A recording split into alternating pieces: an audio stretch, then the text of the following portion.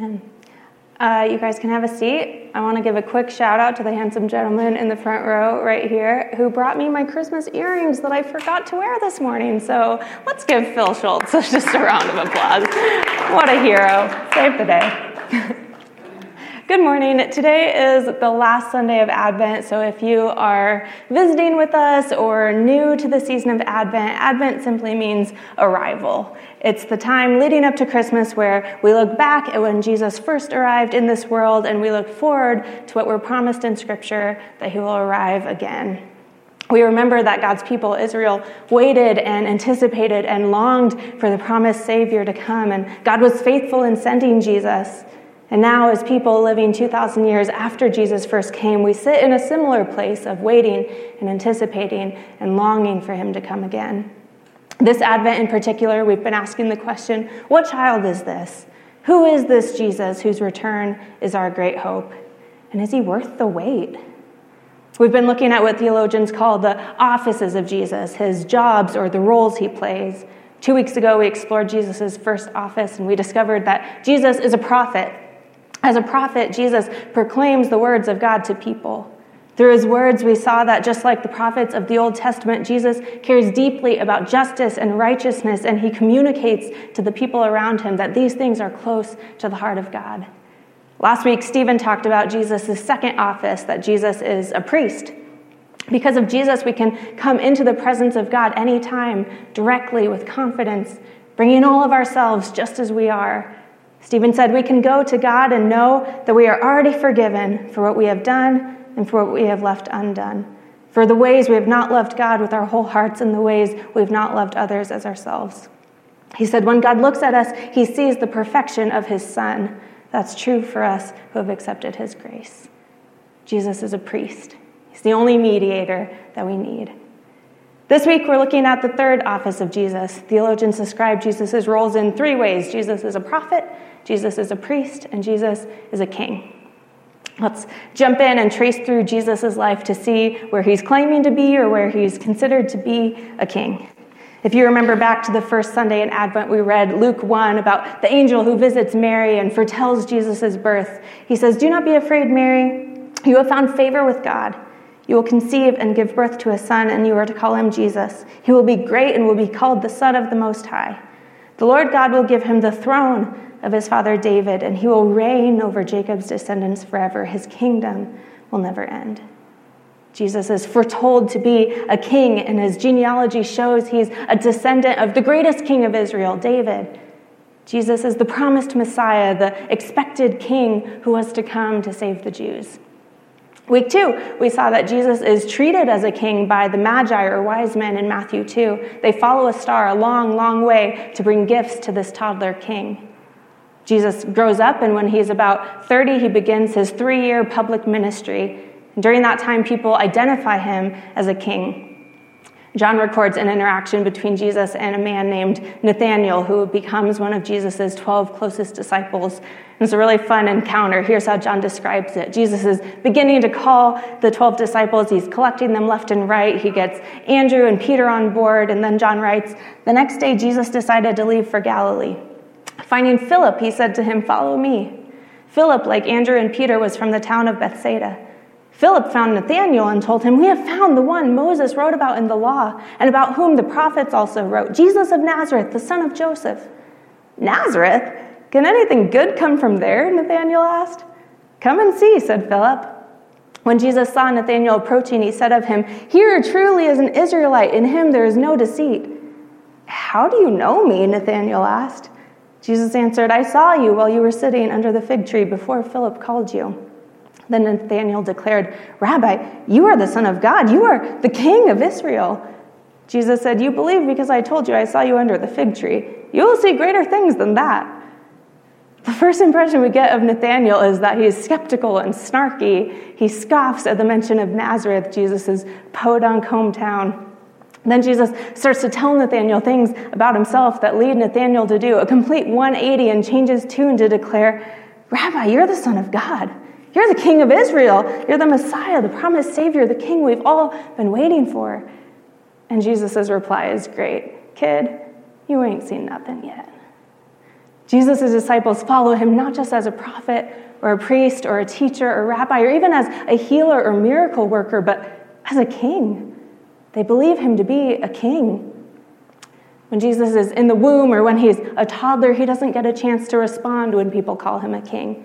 But now Jesus is an adult, so the way he responds is important for us to pay attention to. Jesus doesn't deny Nathanael's recognition of him as a king. He doesn't push back or say, no, I'm just a regular guy, just a teacher or a good person. In fact, Jesus identifies himself as a king in his teaching about the end times. Listen to Jesus' words in Matthew 25. He says, when the Son of Man, that's a nickname for himself, comes in his glory and all the angels with him, he will sit on his glorious throne. All the nations will be gathered before him, and he will separate the people one from another as a shepherd separates the sheep from the goats. He will put the sheep on his right and the goats on his left. Then the king, still speaking about himself, will say to those on his right, come, you who are blessed by my Father, take your inheritance, the kingdom prepared for you since the creation of the world. For I was hungry, and you gave me something to eat. I was thirsty, and you gave me something to drink. I was a stranger, and you invited me in. I needed clothes, and you clothed me. I was sick, and you looked after me. I was in prison, and you came to visit me. Then the righteous will answer him, Lord, when did we see you hungry and feed you, or thirsty and give you something to drink? When did we see you a stranger and invite you in, or needing clothes and clothe you? When did we see you sick or in prison and go visit you? The king will reply, truly I tell you, whatever you did for one of the least of these brothers and sisters of mine, you did for me. And then he will say to those on his left, depart from me, you who are cursed, into the eternal fire prepared for the devil and his angels. For I was hungry, and you gave me nothing to eat. I was thirsty, and you gave me nothing to drink. I was a stranger, and you did not invite me in. I needed clothes, and you did not clothe me. I was sick and in prison, and you did not look after me. They also will answer, Lord, when did we see you hungry or thirsty or a stranger or needing clothes or in prison or sick and not help you? He will reply, truly I tell you, whatever you did not do for one of the least of these, you did not do for me. Then they will go away to eternal punishment, but the righteous to eternal life. I'm guessing most of you have heard this teaching before, but do you see the picture Jesus is painting of what his vision is for the future? Jesus is telling his followers what it will be like when he is on the throne, reigning as a king. He's a king who cares about justice. He's a king who has compassion for the poor and needy and hungry and lonely and sick and imprisoned. He's a good king, but he's a king. He's claiming to have that kind of power and authority owed only to the most supreme figure in a territory. Jesus identifies as a king in his ministry and teaching, and he identifies as a king in what's known as the triumphal entry. All four Gospels record this, and you're probably familiar with this story. We celebrate this event each year on Palm Sunday. Let's read John's account. John 12, starting in verse 12. The next day, the great crowd that had come for the festival heard that Jesus was on his way to Jerusalem. They took palm branches and went out to meet him, shouting, Hosanna, which means save us. Blessed is he who comes in the name of the Lord. Blessed is the King of Israel. Jesus found a young donkey and sat on it, as it is written, do not be afraid, daughter Zion. See, your king is coming, seated on a donkey's colt. At first, his disciples did not understand all this. Only after Jesus was glorified did they realize that these things had been written about him and that these things had been done to him. As Jesus enters Jerusalem, the crowds gather around and wave palm branches and line the road with their coats. The scene is like a parade, a royal procession. It's how a king would enter the city. But Jesus was not the kind of king the crowd of Jews expected him to be. Jews in the time of Jesus expected the coming Messiah or king to be a political ruler, a mighty warrior who would come to overthrow the Romans and establish national Jewish independence again. But that's not the kind of king that Jesus came to be. In Jesus' entry into Jerusalem, the crowds missed a key detail in his advent or arrival. Jesus did not come as a mighty warrior, riding in on a big horse to symbolize that he meant war. He came humbly on a donkey, showing his business was peace. They didn't catch on right away, but the tide against Jesus turned pretty quickly. He wasn't there to be the kind of king they wanted him to be, and they were disappointed. Jesus was celebrated as a king on Sunday, and then he was mocked as a king in his death on that Friday. Let's read John's account. This is mere days later. Jesus has been betrayed, arrested, and is on trial. John writes, Then Pilate took Jesus and had him flogged. The soldiers twisted together a crown of thorns and put it on his head.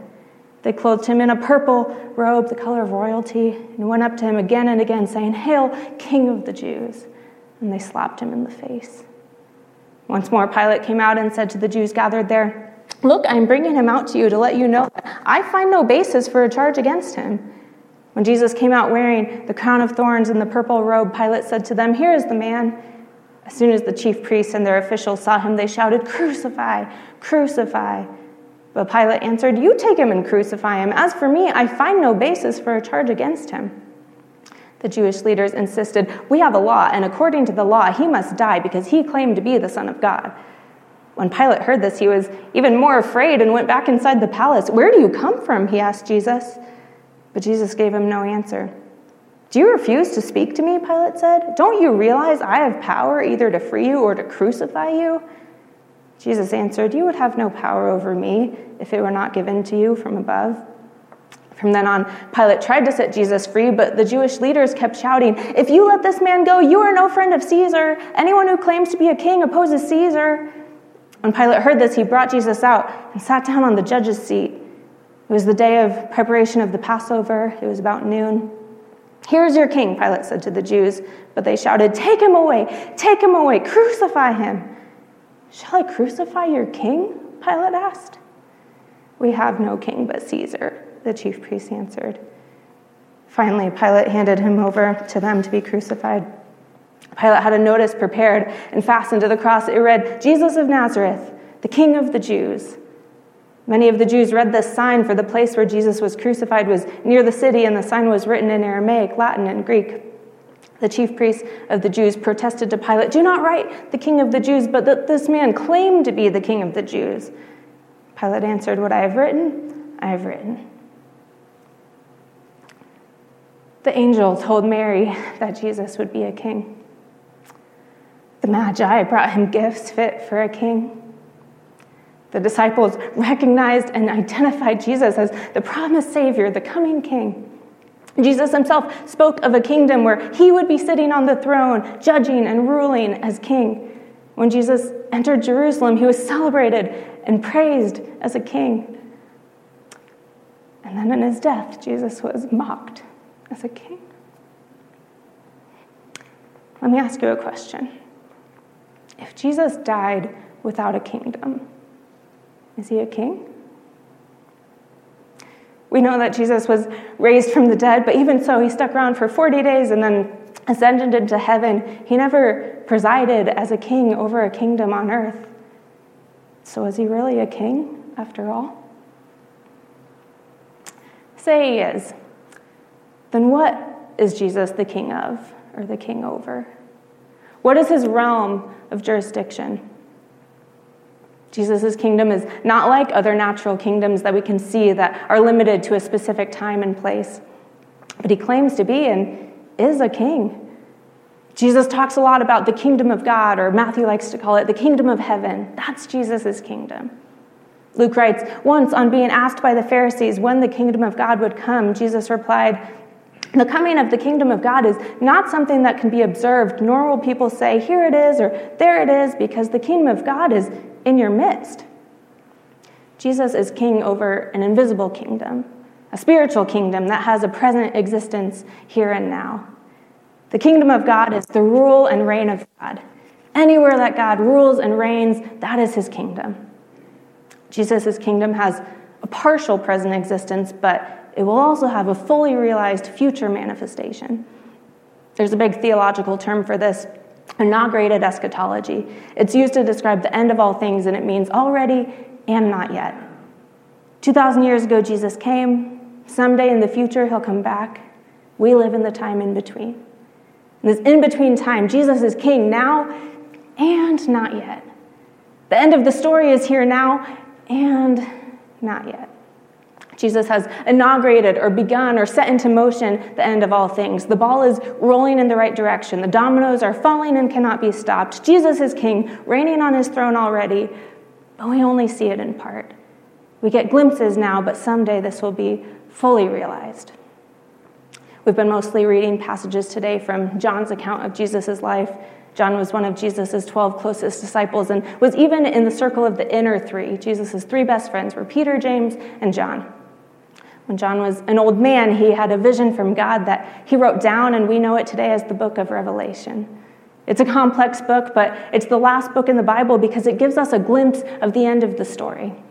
John's vision is about where this world is headed, how this grand narrative of history that God has been writing from the beginning is going to end. John writes about Jesus' second coming, about his advent or arrival when Jesus will come not humbly on a donkey, but as a warrior, ready to conquer and defeat his enemies once and for all and reign as king over everything, over the entire universe. Revelation 11:15 says, "The seventh angel sounded his trumpet, and there were loud voices in heaven which said, 'The kingdom of the world has become the kingdom of our Lord and of his Messiah, and he will reign forever and ever.'" In the next chapter, John writes, "Then I heard a loud voice in heaven say, 'Now have come the salvation and the power and the kingdom of our God and the authority of his Messiah. For the accuser of our brothers and sisters who accuses them before our God day and night has been hurled down.'" Instead of reigning in part in some spiritual sense, the kingdom of the world will become the kingdom of God. The physical and spiritual will be fully overlapped with Jesus reigning over it all. John declares, "Now have come the salvation and the power and the kingdom of our God and the authority of his Messiah, Jesus. The enemy has been defeated. Jesus is king." John writes about what the world will be like when Jesus is king over all. He says, "Then I saw a new heaven and a new earth, for the first heaven and the first earth had passed away, and there was no longer any sea. I saw the holy city, the new Jerusalem, coming down out of heaven from God, prepared as a bride, beautifully dressed for her husband. And I heard a loud voice from the throne saying, 'Look, God's dwelling place is now among the people, and he will dwell with them. They will be his people, and God himself will be with them and be their God. He will wipe every tear from their eyes. There will be no more death or mourning or crying or pain, for the old order of things has passed away.' He who was seated on the throne said, 'I am making everything new. But write this down, for these words are trustworthy and true.' In the next chapter, John writes, 'No longer will there be any curse. The throne of God and of the Lamb will be in the city, and his servants will serve him. There will be no more night. They will not need the light of a lamp or the light of the sun, for the Lord God will give them light, and they will reign forever and ever.'" The chapter continues with Jesus saying 3 times, "I am coming soon." And the chapter and book ends with John saying, "Come, Lord Jesus. The grace of the Lord Jesus be with God's people. Amen." This is the very end of the Bible. He's coming soon. Jesus is coming soon. Come, Lord Jesus. We so long and look forward to the day when Jesus will return because this is the end of the story. Jesus is king. He reigns over everything. There is no more death or mourning or crying or pain. No longer will there be any curse. God's dwelling will be among his people. Don't miss the symmetry here from the beginning of the story to the end. Remember the Garden of Eden way back in Genesis? At the very beginning, God dwells with his people in a perfect world that he made. But then sin enters the picture and messes everything up. The world is cursed and life gets hard. Everything is broken. People's relationships with creation, with each other, with themselves, and with God. Jesus comes and makes a way for people's relationships with God to be restored, but he leaves satisfied to reign only in part for a time. When he comes back, he'll return to reign fully. The kingdom of God will be fully realized. No longer will there be any curse. God's enemies will be vanquished once and for all, and he will create a new heaven and a new earth where he will reign forever in the presence of his people. The idea that Jesus is king is our hope in Advent because this is the end of the story, and it's a happy ending. The picture John paints of the end is not really of an end at all, but of a new beginning. This is the hope of all those who follow Jesus. All the pain we've experienced, all the losses we've suffered, that all we've had to endure will be worth it in the end. We read these verses and we cling to this picture where all will be made right, where good will triumph over evil, where justice will prevail. And so we long and wait for his advent. We look back and see God's faithfulness, that he sent Jesus once as a baby, We look forward and anticipate that Jesus will return as a king. We can't wait for Jesus to come back and make everything new and right again and rule and reign forever. We remember and we remind each other over and over again, year after year, that Jesus is king and the wait for him will be worth it. But I know it's easy to give up hope in the waiting. It's hard to see Jesus as the king of the world because that's not our felt reality here and now. Right now, his kingdom is hidden. We just get glimpses. We say that our mission at New Denver is to lead people into a growing relationship with Jesus. But our vision for what this looks like is new lives, new Denver, new world. This is where the name New Denver Church comes from. This is what it looks like for Jesus to reign as king. First, our vision is that Jesus would reign as king over our lives, that our whole hearts and our whole lives would be completely surrendered to him, and that Jesus would make our lives new by transforming us to be more like himself. Then we envision Jesus reigning as king over our city and finally as king over the entire world, making everything new. But when we think about Jesus as reigning king now, already, I think it's most important that we focus on that first one, new lives. This is the question I want us to wrestle with this week. Is Jesus your king? What does it look like for Jesus to be king in our lives, to make our lives new with him on the throne? If we want to get glimpses of King Jesus, ruler of everything, it starts with us. Is Jesus your king? Is your life fully surrendered to the rule and reign of Jesus? Or are there places where you're trying to be your own king? Because let's be real, we would all rather be our own king. It's built into us. It's part of our sinful nature. My 3-year-old Eva would rather be her own king. She thinks she knows what's best even when she's clearly mistaken. If it was up to her, she would be eating cookies and watching Daniel Tiger all day long. And who can blame her, really? I like sweets and TV, too. My 20-month-old Bailey would rather be her own king. Watch this. This is real-life footage from this last week. Bailey, we need to go home now. No. How about yes? We need to go this way. Yes, come on. Hey, that's the wrong way. We can't go up those stairs. We need to go home. Let's go. No. How about yes? Can't hear at the very end. She says no again. The power struggle is real. When she doesn't get her way over the smallest thing, oftentimes these days she's throwing herself on the ground in a screaming tantrum. And then, of course, the one day that I actually kind of want her to do that so I can show you all, she does that, and then I try again and she does this. Okay, Bailey, are you ready to go home? Such a little sweetheart. But spend some time around kids and you'll see they all want to be their own king. It's my job to parent my girls, to set rules and boundaries that are healthy and that will help them flourish, because at this stage of their lives, I know what's best for them way more than they do. When we're adults, we kind of get to act like we're the kings, making the decisions for our own lives and for our own households. But this just highlights that we have the same problem that kids do. We all want to be the king. We all want to make the rules. We think we know what's best. It takes a posture of humility to recognize that when we humans try to be our own kings, we just mess things up. This is why the world is broken. We did this from the very beginning in the garden, trying to usurp the place of God so that we could be the king. What does it look like for Jesus to be king in our lives? Surrendering your life to King Jesus means first and foremost acknowledging that you are not your own king. Your wisdom, your perspective is nowhere near the vantage point of God. You're no bigger next to him than a baby with an itty-bitty body and an oversized attitude. We think we know what's best. We don't. It's better that he is on the throne. When Jesus comes back and asserts his authority as king over everything, the world will be made perfect the way it's supposed to be.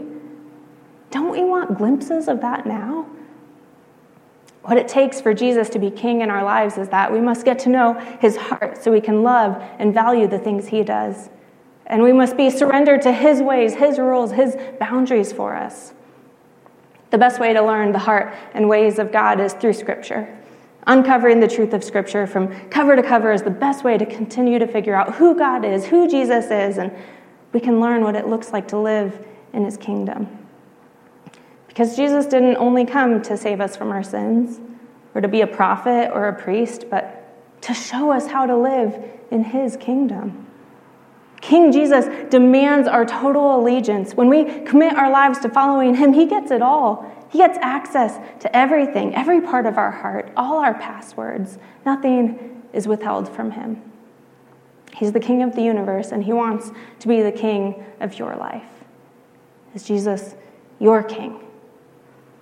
It's a big question. Better questions might be, what does it look like for Jesus to be the king in my marriage, in my parenting, when I'm with my friends, when I'm at school or at work? How can I honor King Jesus with the things I think, with how I handle my emotions, with the choices I make?